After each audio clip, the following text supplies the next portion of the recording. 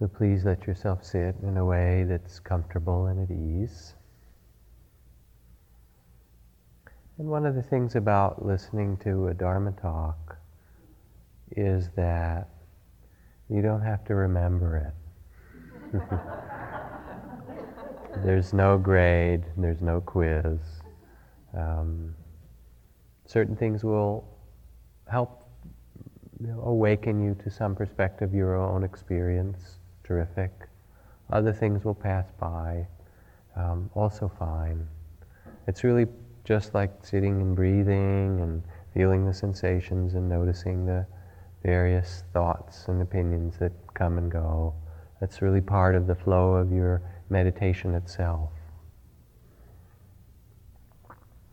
So this evening, as we come closer to the end of the retreat, I'd like to speak about some simple guidelines for finding a compass, a way of navigating in our spiritual life.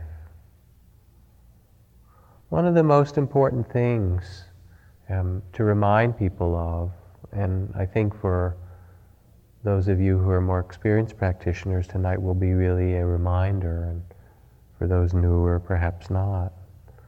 The reminder is that spiritual life, spiritual practice, is not a linear event. It doesn't get better and better and better, or deeper and deeper and deeper, or higher and higher, any of those kinds of things. I hope that you've noticed that if you've been sitting here. Stuff happens, then other stuff happens, and then sometimes the same stuff happens all over again, because it comes back in waves. It does. It's the very nature of life to be in cycles or to be in waves. To everything there's a season. There's a season to plant and a season to harvest, a season for birth and a season for death, and all of those are part of the natural cycle of life itself. So that what spiritual life becomes then is not about having a particular perspective or a particular state or experience, but the art of moving through change gracefully. The art of living in the reality of change with some graciousness. Years ago, in Be Here Now, Ram Dass wrote about this when he said, in spiritual life, each new high is followed by a new low. Understanding this helps us more easily ride with both phases. And just as there is a high and low, there's also an inner and an outer cycle. That is, there are times when you feel pulled into inner work, and all you seek is a quiet place to meditate and get on with it. And other times where you feel pulled out into the marketplace as your practice. And yet what helps in your meditation, what you do in your meditation, helps you to participate in the marketplace without attachment. And what happens in the marketplace helps your meditations to be genuine and real and authentic. Both of them are part of one's practice. Now, of course, it's not always what we plan. We come to retreats or we enter spiritual life and we have some sense of how, we would like it to go. But it doesn't follow, as you know, according to our ideas. As a young Catholic, I was inspired by the saints. I'd always wanted to do things like work with Mother Teresa in India, but most of my life has not been so glamorous. After college, I became a teacher in an elementary school, and then my mother had a stroke, and I had to drop out of teaching and help her for 2 years, bathe her, care for her bed sores, cook, pay the bills, run the house. At times, I wanted to complete these responsibilities and get back to my spiritual life. And then one morning it dawned on me, I was doing the work of Mother Teresa. I was simply doing it in my own home.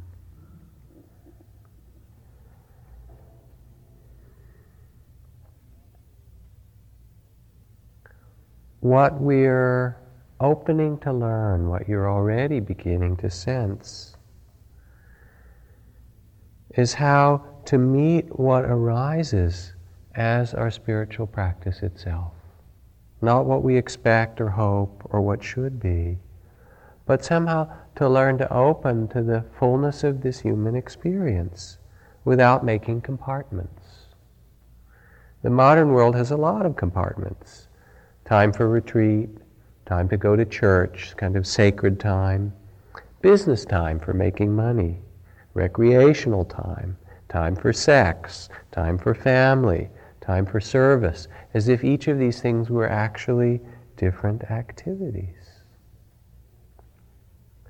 There's an incredible suffering that we experience when we live our own life or when we live in a society that compartmentalizes.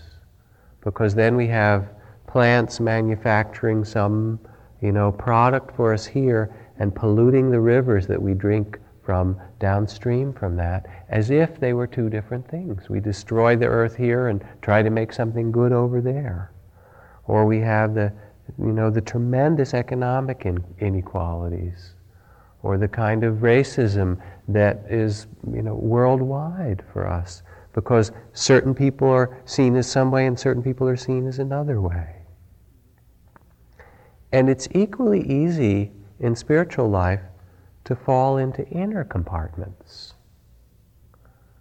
So that one person I knew, who was a Burmese monk that had worked rather tirelessly for the freedom of Burmese people these last decades. He was a young monk in Rangoon when the military dictatorship became really repressive, and he was out leading demonstrations and helping other people fight the repression of the government and the killing of minorities in Burma. And then when a lot of the people he was with were killed or put in prison, he was thrown in prison and let out, he escaped to the border of Thailand and started a little monastery and became the mentor to other people. Very wonderful being. Anyway, I got a message one day from him, not from him but through a friend, that he was in desperate straits, so I decided to visit him. And he said that he was planning to immolate himself, to put gasoline on himself, because the world was not listening to the suffering of the people of Burma, and he was going to make it visible like the monks that did that so powerfully in Vietnam. And I listened, and because he was somebody I knew and loved, that was rather an alarming prospect. And I asked him more about it and why he had decided to do that now. And then a different story came out. Turned out after he made this little monastery in the border, kind of in this refugee camp, one of the people that had come to help him was this young Thai woman who brought food and medicine and served the monks and the people in the monastery. And they'd gotten to know one another and fallen in love. But it was difficult, because here he was a monk, that's all he knew how to do, and it was his passion. And he thought, well, if I leave the monastery, I don't even know how I would live, how could I have a relationship? I can't do this. But on the other hand, he'd fallen in love, you know how that is. One of my teachers called it falling down the well, but we'll leave that to another conversation.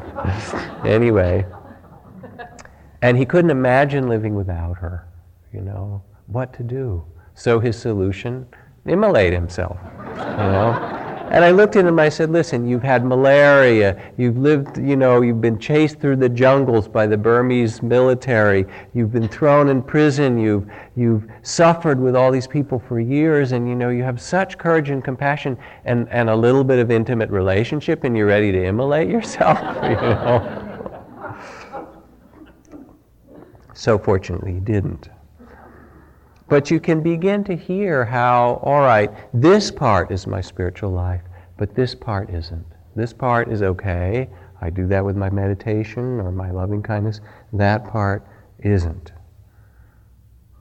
one of the most profound questions that we each face in our own way in spiritual life is how to embody, how to integrate and live the heart of compassion, the awakened life, in what we've been given. Not just as an ideal, because it's one thing to sit here and do metta, which is a wonderful practice for beings in all forms, in all directions, and so forth. It's another to actually live with a being, in the same house. Close up.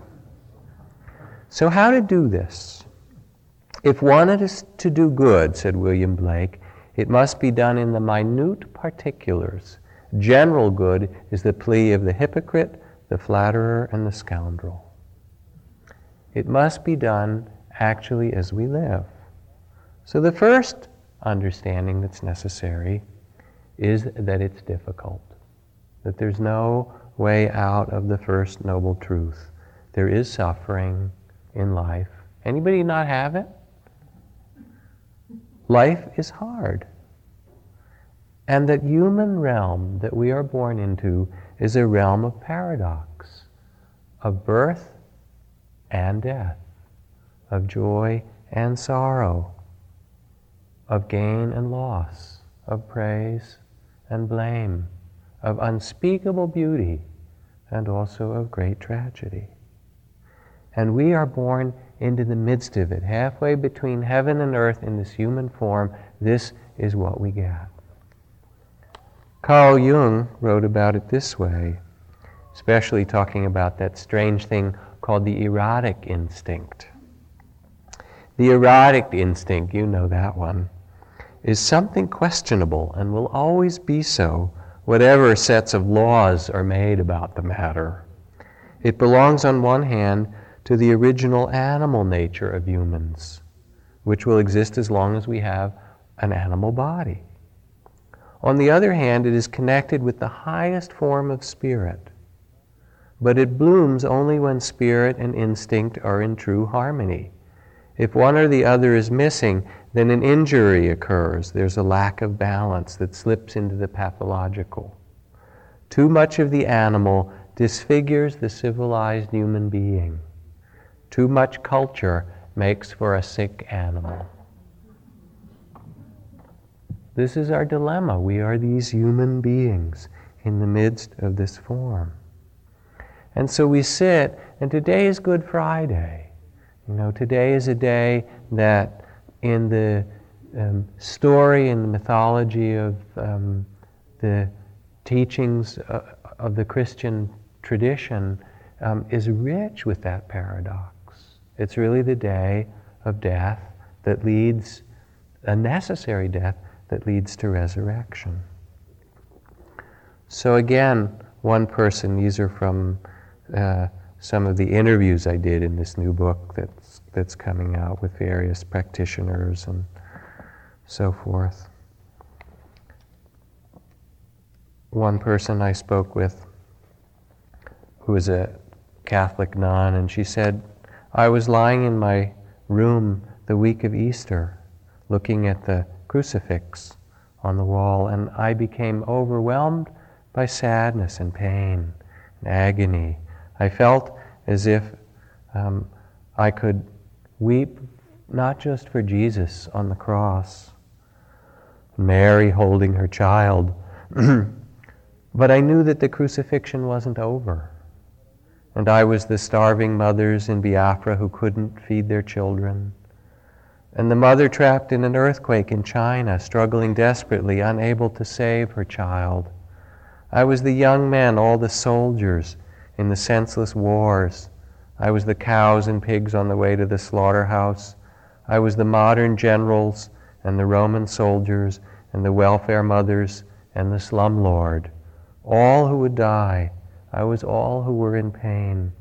And I lay there washed over by the sorrows of the world. I could hardly bear it in my heart.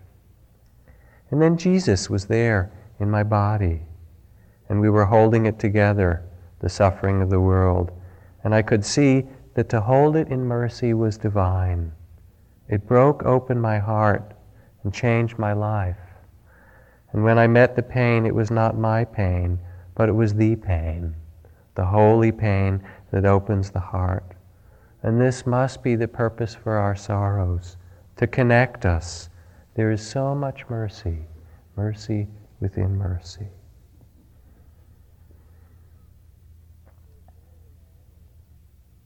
So if we are to navigate this world, what's necessary is that we see it as it is, this realm of paradox. We're not alone in it. At times when it's really painful like that, and we all know it sitting on retreat, for the sorrows we carry, or the knowledge of the sorrows of the world that's in ourselves and in our memories. Sometimes it feels so alone. And yet part of the mystery, as that person's story was, is that we're not really alone in it.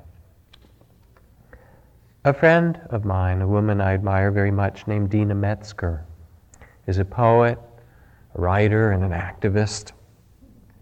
And in the past few years, because she's concerned for the fate of this fragile earth, she's called council. She's kind of formed councils with elders in various continents around the world, not to fix the world, but to sit and bear witness to what is beautiful and to what is dangerous in our time. And she's done it in amazing places with various elders.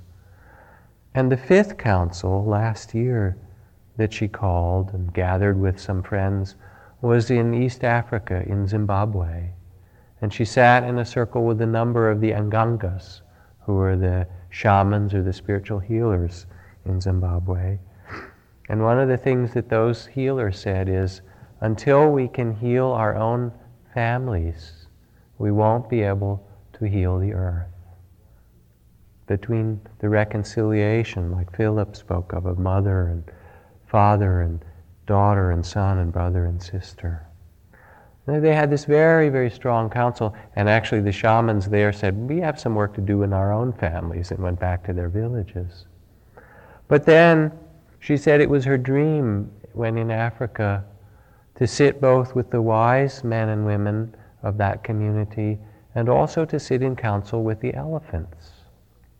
She said, I had no idea what that meant, but that's what I wanted to do. So they got in a truck, this group of people, and they went into Botswana, to one of the great kind of reserves in Botswana, known for elephants, among other things. And this group of 6 or 8 people sat in the back of the truck, and they rode for hours.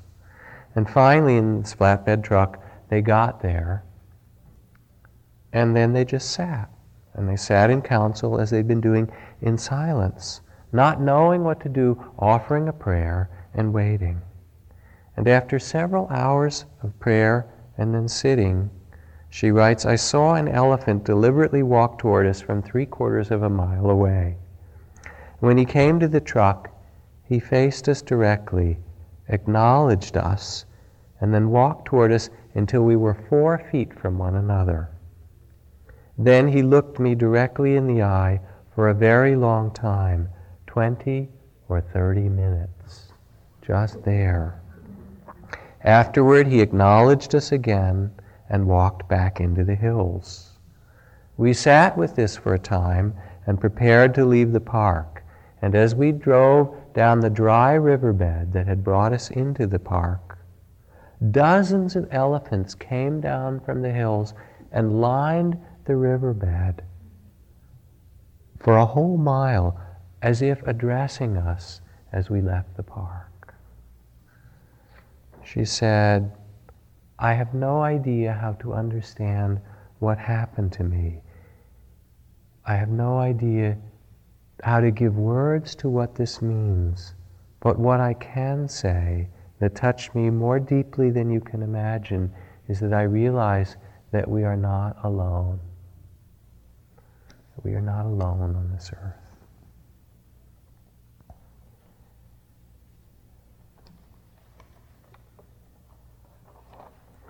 So how to bring this practice of awareness, of mindfulness, wakefulness, of loving kindness and compassion, how to actually bring it to blossom in this world of humans, of plants, of animals, of all the life of this earth.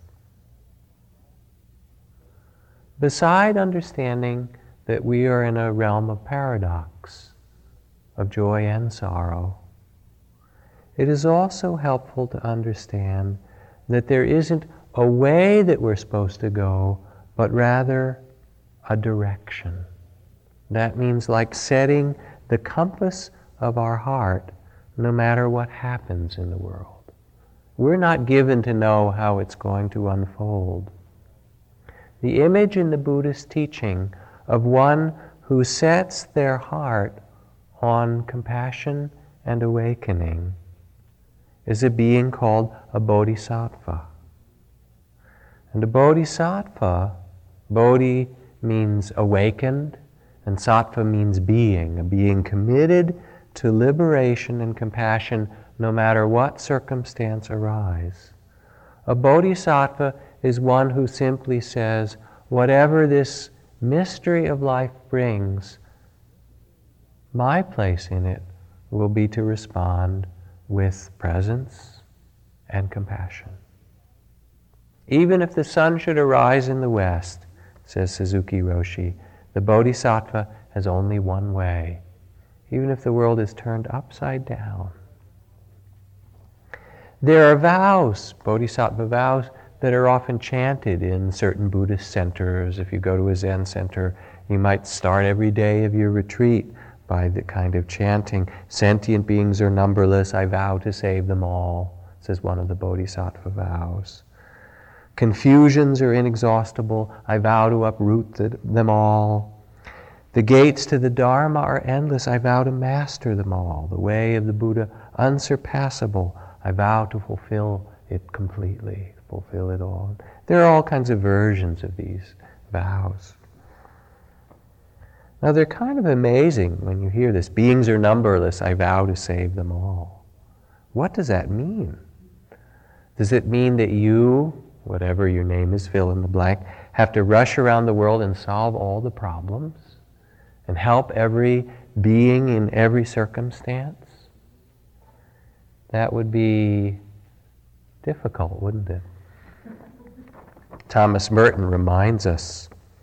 He says, to allow oneself to be carried away by a multitude of conflicting concerns, to surrender to too many demands, to commit oneself to too many projects, to want to help everyone in everything, is itself to succumb to the violence of our times. So it doesn't mean rushing around the world solving every problem, but rather stopping, as we've done, and listening in our heart to our own particular gifts and capacities and cycles. Is it time to go into the monastery, or is it time to take the spirit of the monastery back into the marketplace? Is it time to tend our family or our garden, or is it time to tend the larger garden of the world? It means not being idealistic, but being present with our heart, moment by moment, so that we can respond with an openness, a sensitivity, an innocence. It is the quality of beginner's mind. My favorite story of this kind, which I've told over many years, is of a man named Vinoba Bhave, who was the chief Dharma successor to Mahatma Gandhi. After Gandhi was assassinated in India, the whole Gandhian movement was in disarray, and India became free of British colonial rule. There was this new nation, but all those who'd worked with Gandhi were scattered. Several years later, they began to sense that there was a lot more unfinished things that Gandhi hadn't completed when he died. So they decided to have a big all-India Gandhian Congress, a meeting. And they asked Vinobaji, who was the elder among them, to come. And he said, no. He said, we can't repeat the past. We can't bring Gandhiji back. You know, that's just your attachment to the past. but they begged him. And finally he said, all right, I will come. They wanted him to lead the conference. I will come, but only if you postpone it for 6 months or a year so I can walk there and walk across India. So he began to walk across Maharashtra and kind of central India, village to village. And in each village he'd sit under the tree in the center of the village and meet with the people and listen. And after a time he came to a village, so much poverty, came to a village, and there were a group of people that said, we need help, we don't have enough food to feed our children.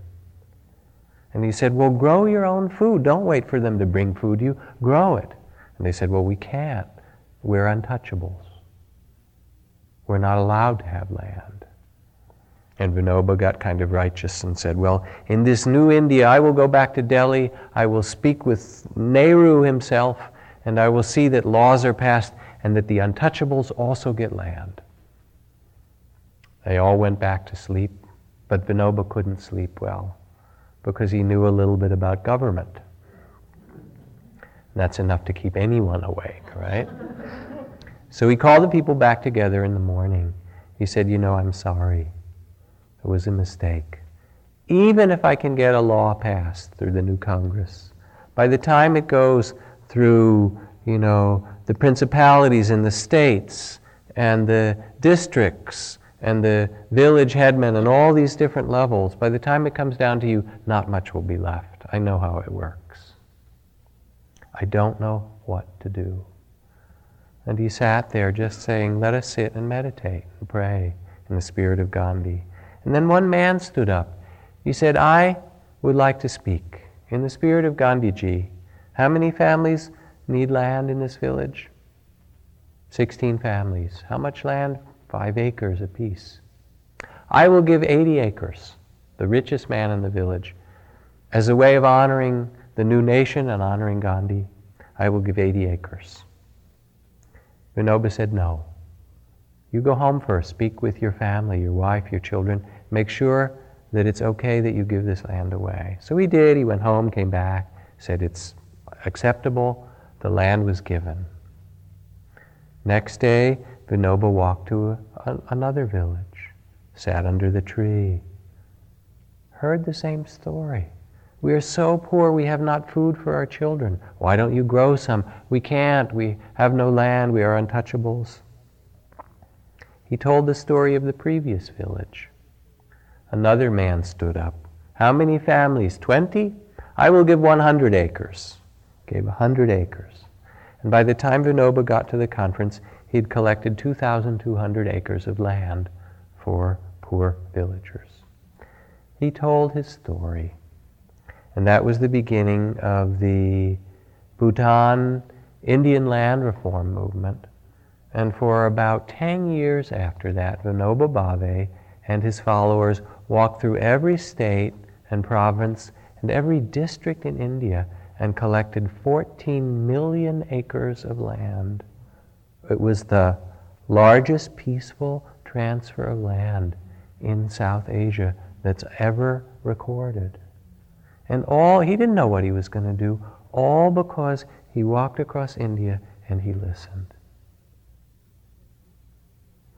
Of course, this sounds very dramatic, and it is. It's one of the great kind of triumphs of the human life. Meher Baba puts it this way. He said, the scope of service is not limited to great gestures, heroic acts, huge donations to public institutions.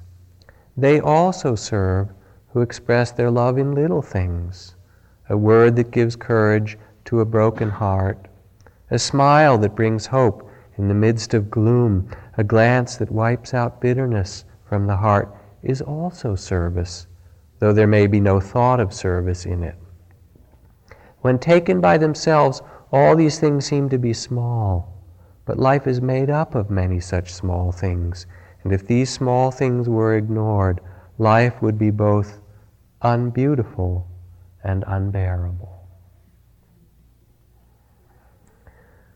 So the spirit of the Bodhisattva is to discover the capacity of the heart to respond in each new situation with wakefulness and compassion.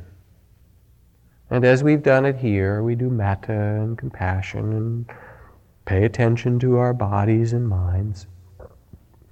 The same when you drive, in your families, in business meetings. Try metta in a business meeting. You'll like it. Try, compassion practice in a traffic jam, so forth. It's so simple. I remember this Lama Kala Rinpoche going and blessing all the fishes in the aquarium as he walked by each of the tanks. May you awaken, may you be happy, all the different fishes. What a way to move through the world, giving your blessings. Last week, went to the opening of a big new homeless shelter and community center in this converted Air Force base near where I live in San Francisco. And there were a lot of us there. They'd asked for blessings from everybody, and it's a very great project. And so there were, Baptist ministers and Catholic priests and Eastern Orthodox with their censers and, incense, and James Barra sang a kind of spiritual guitar song, and Sylvia Boorstein was there, all the Buddhists and rabbis and whatever, Swamis and Mamas, and Ram Dass was there. And it was time for Ram Dass to speak, and everybody had like 2 minutes, and he rolled in his wheelchair in front of all these people. And he said, I wrote the book called How Can I Help? Held it up, this book, How Can I Help? And he said, now if I were to write a book, it would be, and he stutters, he speaks slowly because of his stroke, it would be, how can I be helped? He said, because people have to put me to sleep and get me out of bed and feed me and wipe my bottom. He said, and it's a lot easier to be the helper than the helpee. He said, so the thing that I pray for in this place, this beautiful new place, is that you not see the people who come through these doors as people who need help. What I would pray for is that you see their secret beauty. You see not the personality or the ego or the circumstances. He said, because we all have that and it's not pretty. He said, what I pray is that each person comes in and you see that soul, that spirit, that secret beauty that underlies all the other things. The spirit of the Bodhisattva is that spirit that sees beneath all the conditions of the world that which shines. And it sees it in others, and it sees it in ourselves. Not terribly easy, People do metta here, and sometimes the hardest part of doing metta is doing metta for oneself. Curiously, writes one famous Jungian analyst, people resist the noble aspects of their shadow, of that unconscious, more strenuously than they hide their dark sides. To draw the skeletons out of the closet is relatively easy, but to own the gold in the shadow is terrifying. It's more disrupting to find that you have a profound nobility of character than to find out that you're a bum. And what if that were true? And it is true. The spirit of the Bodhisattva in each of us then is to know that and then to live it in the simplest way. There is no formula. There's no one who can tell you how to live it. No one has lived your life before. We are going down this uncharted stream. No authority can tell you how you need to live your life. Whether it's in parenting or driving, or whether you're in the monastery or in business, the situations arise, and that place in you, the one who knows, that place of truth is also accessible.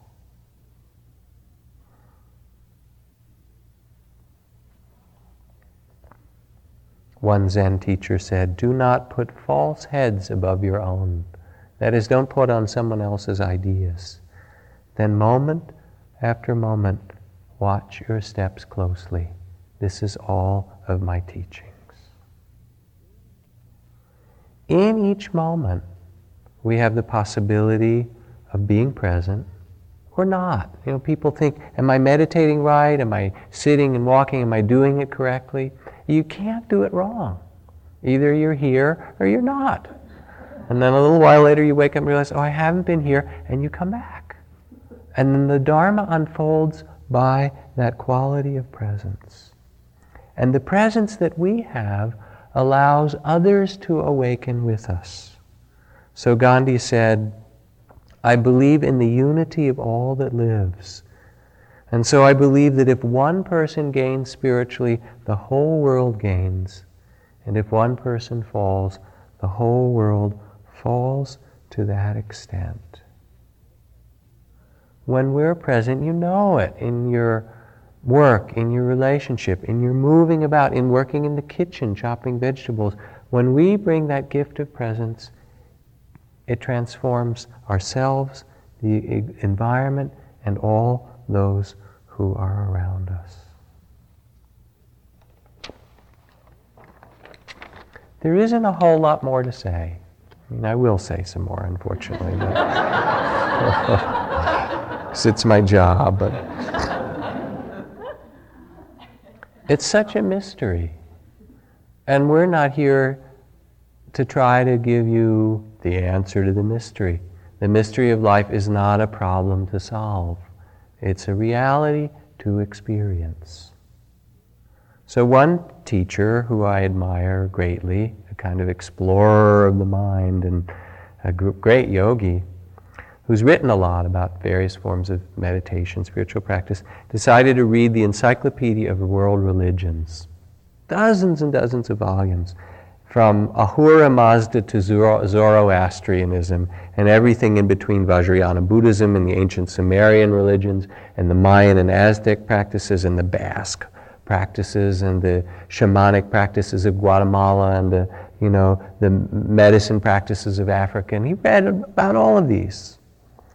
And what he read about were forms of religion that affected millions of people for hundreds of years. And each had a story about how the universe was created. Each had stories about good and evil. We all had stories like that. And I said, so, what did you learn from all this? And he said, well, it made me a little dizzy, like a little seasick, reading all these different mythologies and stories. But what became very clear was that they were simply stories, ideas that human beings had placed upon the mystery. Behind it all is this incredible mystery of just being alive. Philip asked me to make sure to read this poem tonight, so I will, called Reverse Living. Life is tough. It takes up a lot of your time, all your weekends. And what do you get at the end of it? Death, some reward. I think that the life cycle is all backwards. You should die first, get it out of the way.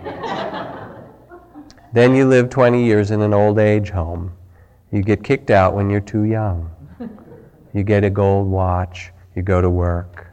You work 40 years until you're young enough to enjoy your retirement. You go to college. You party until you're ready for high school. You become a little kid. You play. You have no responsibilities. You become a little boy or girl. You go back into the womb. You spend your last 9 months floating. And you finish off as a gleam in someone's eye.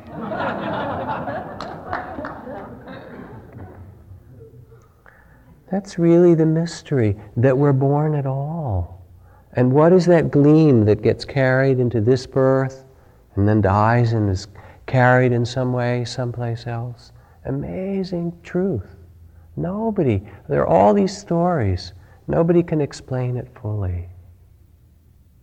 But what we can do with the practice of attention and mindfulness and compassion is open our hearts and minds in the midst of it with a really deep respect And with that respect comes freedom, what the Buddha taught. Some years ago, a friend who sits at Spirit Rock, who is the primate keeper at the San Francisco Zoo, invited my daughter's elementary school class to come to the zoo. She's going to introduce us to the chimps and the gorillas and so forth. So we went and we met the chimpanzees. The kids loved the chimpanzees because they were really, how kids like to be, and no one was telling them they shouldn't throw stuff around and stuff like that. They were envious, really. And then we went to visit the gorillas, and there was one big gorilla, the silverback, the kind of patriarch of the gorilla, the group. And there were crowds, hordes of kids and people with their, popcorn and whatever, just walking around the zoo. And the gorillas just ignore them. And so she said to all these little kids, do you know how to approach a gorilla? It's like some joke, carefully or something, right? But said, no. She said, you want to get their attention, you have to approach them respectfully. First, what you have to do is maybe hunch down a little and lower your eyes, because it's impolite to show the whites of your eyes to gorillas. And you go up kind of slowly and carefully, and then before you speak, you clear your throat, like that. And then the gorilla knows that you want their attention. So all these little kids went up, their eyes down like that, like that. And this gorilla, because all these people going by, turns around like, you called? What do you want? And he watched them, and they talked to him, and it was so beautiful to see that interaction of that kind of respect. It's like the little 8-year-old boy who was taken out to dinner with his parents and friends, and they're all ordering at the restaurant, and the last person to order is the little kid, and the waitress says, what would you like? And he says, I'd like a hot dog and a root beer, please. And the mother said, he'll have the meatloaf, mashed potatoes, carrots, and a glass of milk. And the waitress looks back at the little boy and says, do you want ketchup or mustard on your hot dog? And he looks back up and he says, you know what? She thinks I'm real. All things thrive on respect. Your gardens, your partners, your lovers, your students, your customers, your boss. That kind of respect that we've been giving to our own breath, to our own body, the compassion and the willingness to be with what is true without judgment is such a gift. And this is the practice of the Bodhisattva. It is kind of a blessing. When you bring that to any situation, it's as if you offer your blessing. Now, there's no particular way that a bodhisattva is supposed to be, because there's never been anyone exactly like you before. And all the 5 billion people on the earth, there's no one like you. It's phenomenal what life can do. Here's another one. How about this? Another individual. And in the Buddhist tradition, there are 1,000 images of bodhisattvas. Some are spiritual warriors, and some are spiritual midwives. There's Anathapindika, who is this businessman, the Buddha's favorite businessman. And he was like one of these Silicon Valley billionaires who decided to give the most beautiful park in India to the Buddha and went to speak to the prince who owned it. And the prince said, this is such a fabulous park, I wouldn't part with it unless it were covered with gold. And Anathapindika said, sold. And had these carts drawn up and put gold pieces all through the park. And his work was to make beauty for the Buddha and for the followers. That was his bodhisattva practice. One form. Vimalakirti, a famous bodhisattva, who wanted to teach, he made himself sick and went into the hospitals so that he could train the doctors in compassion and mindfulness meditation. And then he went into the bars and started to drink so he could talk to all the people in the bars. And it's a kind of amazing story to read the life of Vimalakirti. He went in it's sort of like the story of Jesus. He went to all the places that you're not supposed to go. to do his teachings. Maybe he even had a good time, who knows?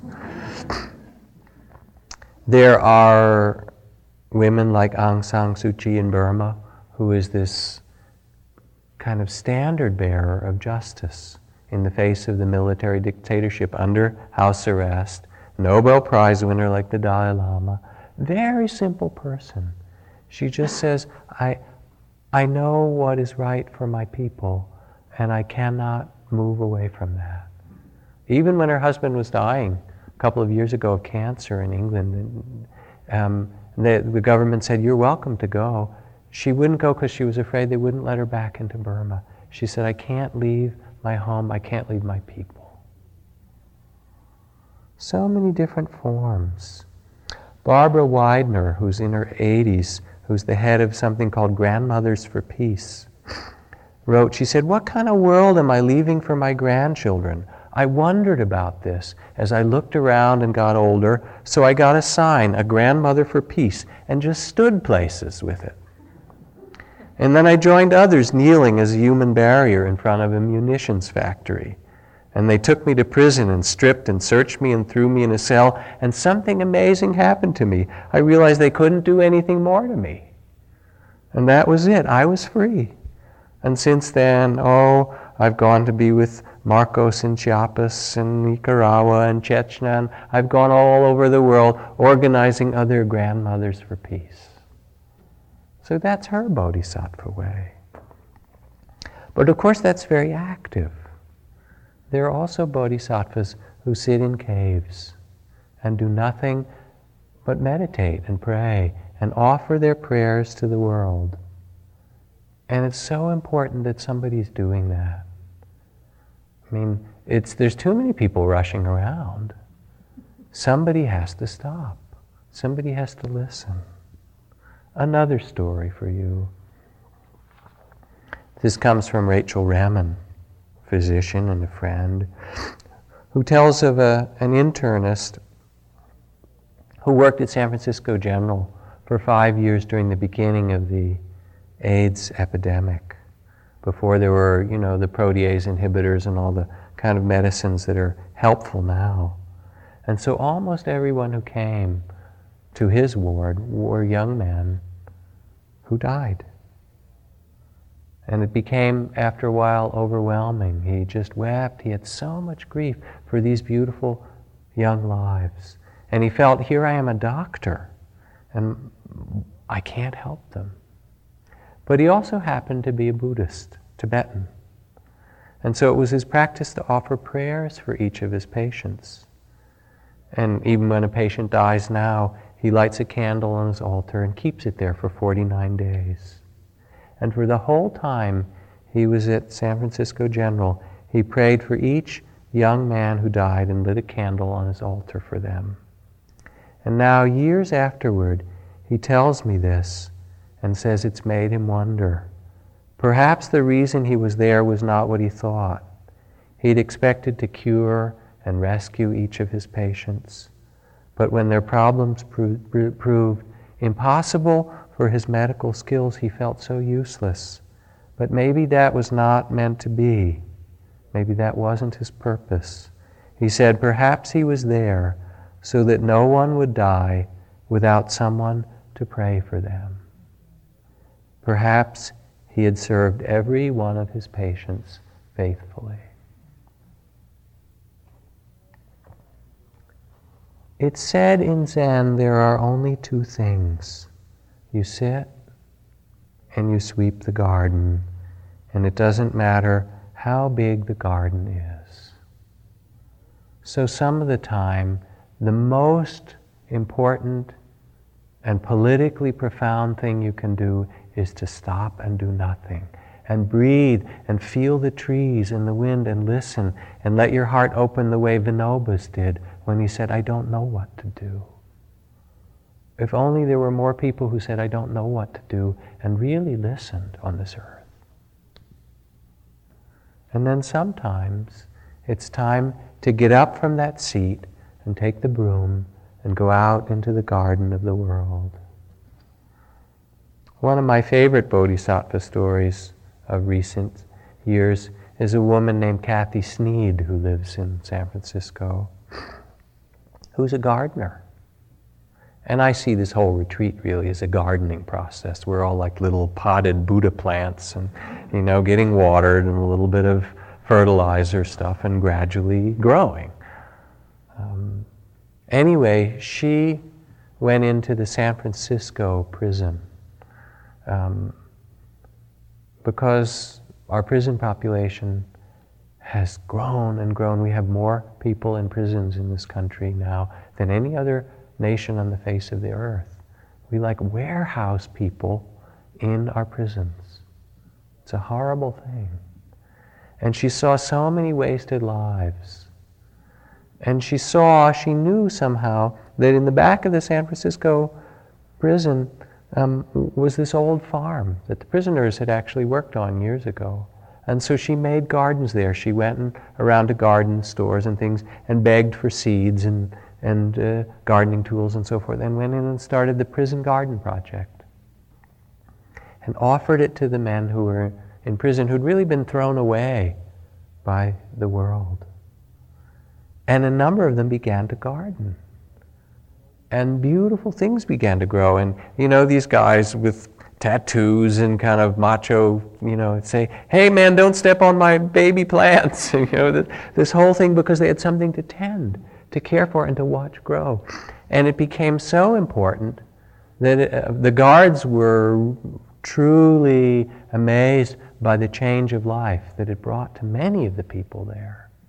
And when some of these men left the prison, they purposefully broke their parole or committed other petty crimes so they could get put back in and get back to their garden.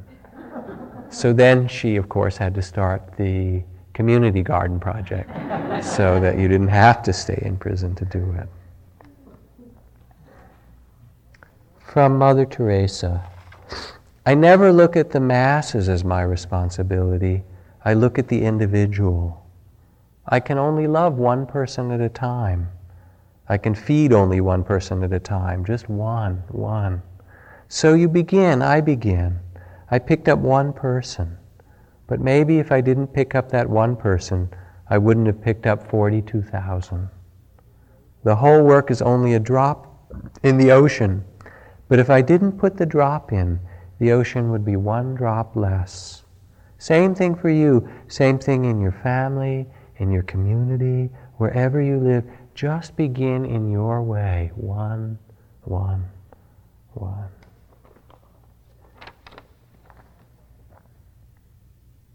Part of what becomes apparent on retreat is how fleeting life is. It seemed forever in some sittings, didn't it? Like this retreat would never end. And the beginning of it, so far away back there, it appeared like the weather in the desert, and then it will vanish into nothing. This fleeting world, says the Diamond Sutra, like a star at dawn, a flash of lightning in a summer cloud, an echo, a phantom, a rainbow, a dream. So what to do? It is so brief. Every day is so unique. It is so precious. We don't know how many days we have. We really don't. What we do in this practice is give ourselves to each day with presence and openness, compassion. What we've been learning here in some way is both how to die and how to live. And I really see that on these retreats, and I've seen it sitting with people in the community as they die.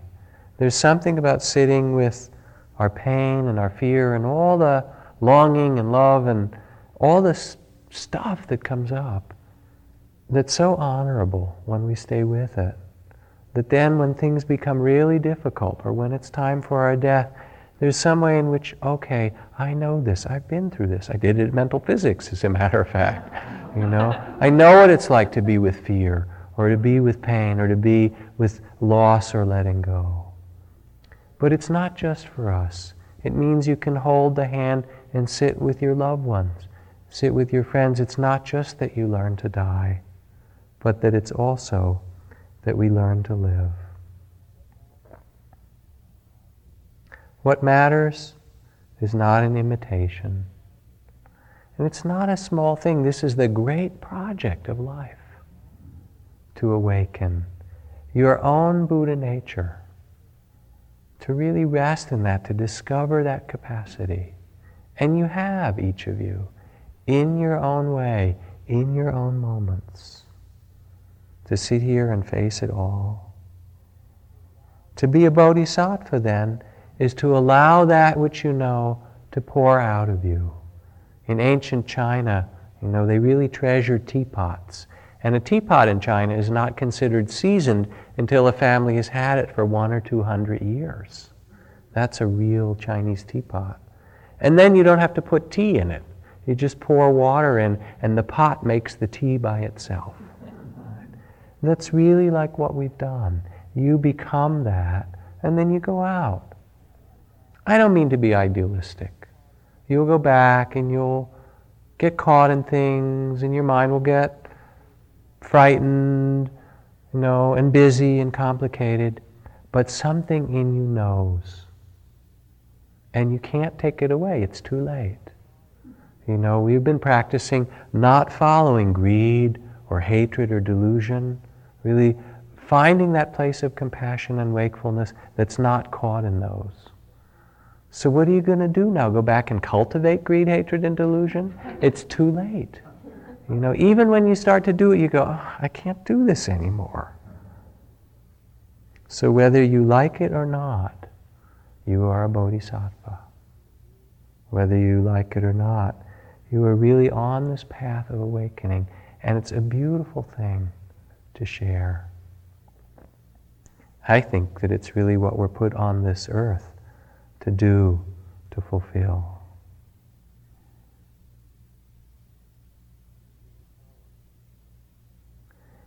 There's a poem, one line I'll end with, from Zen Master Basho.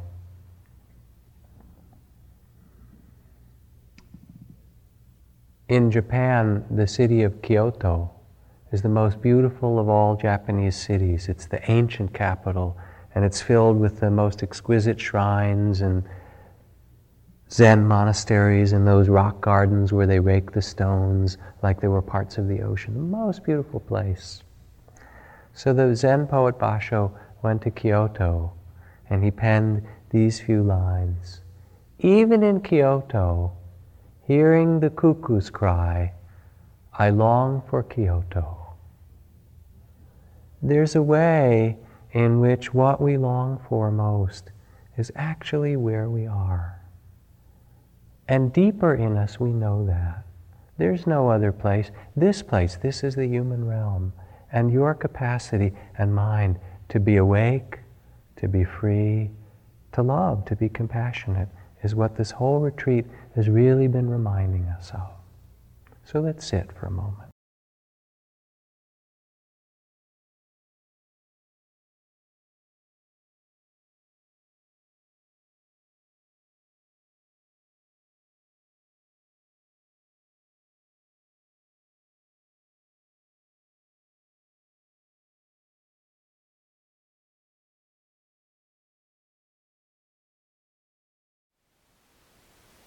Thank you for listening. To learn how you can support the teachers and Dharma Seed, please visit dharmaseed.org/donate.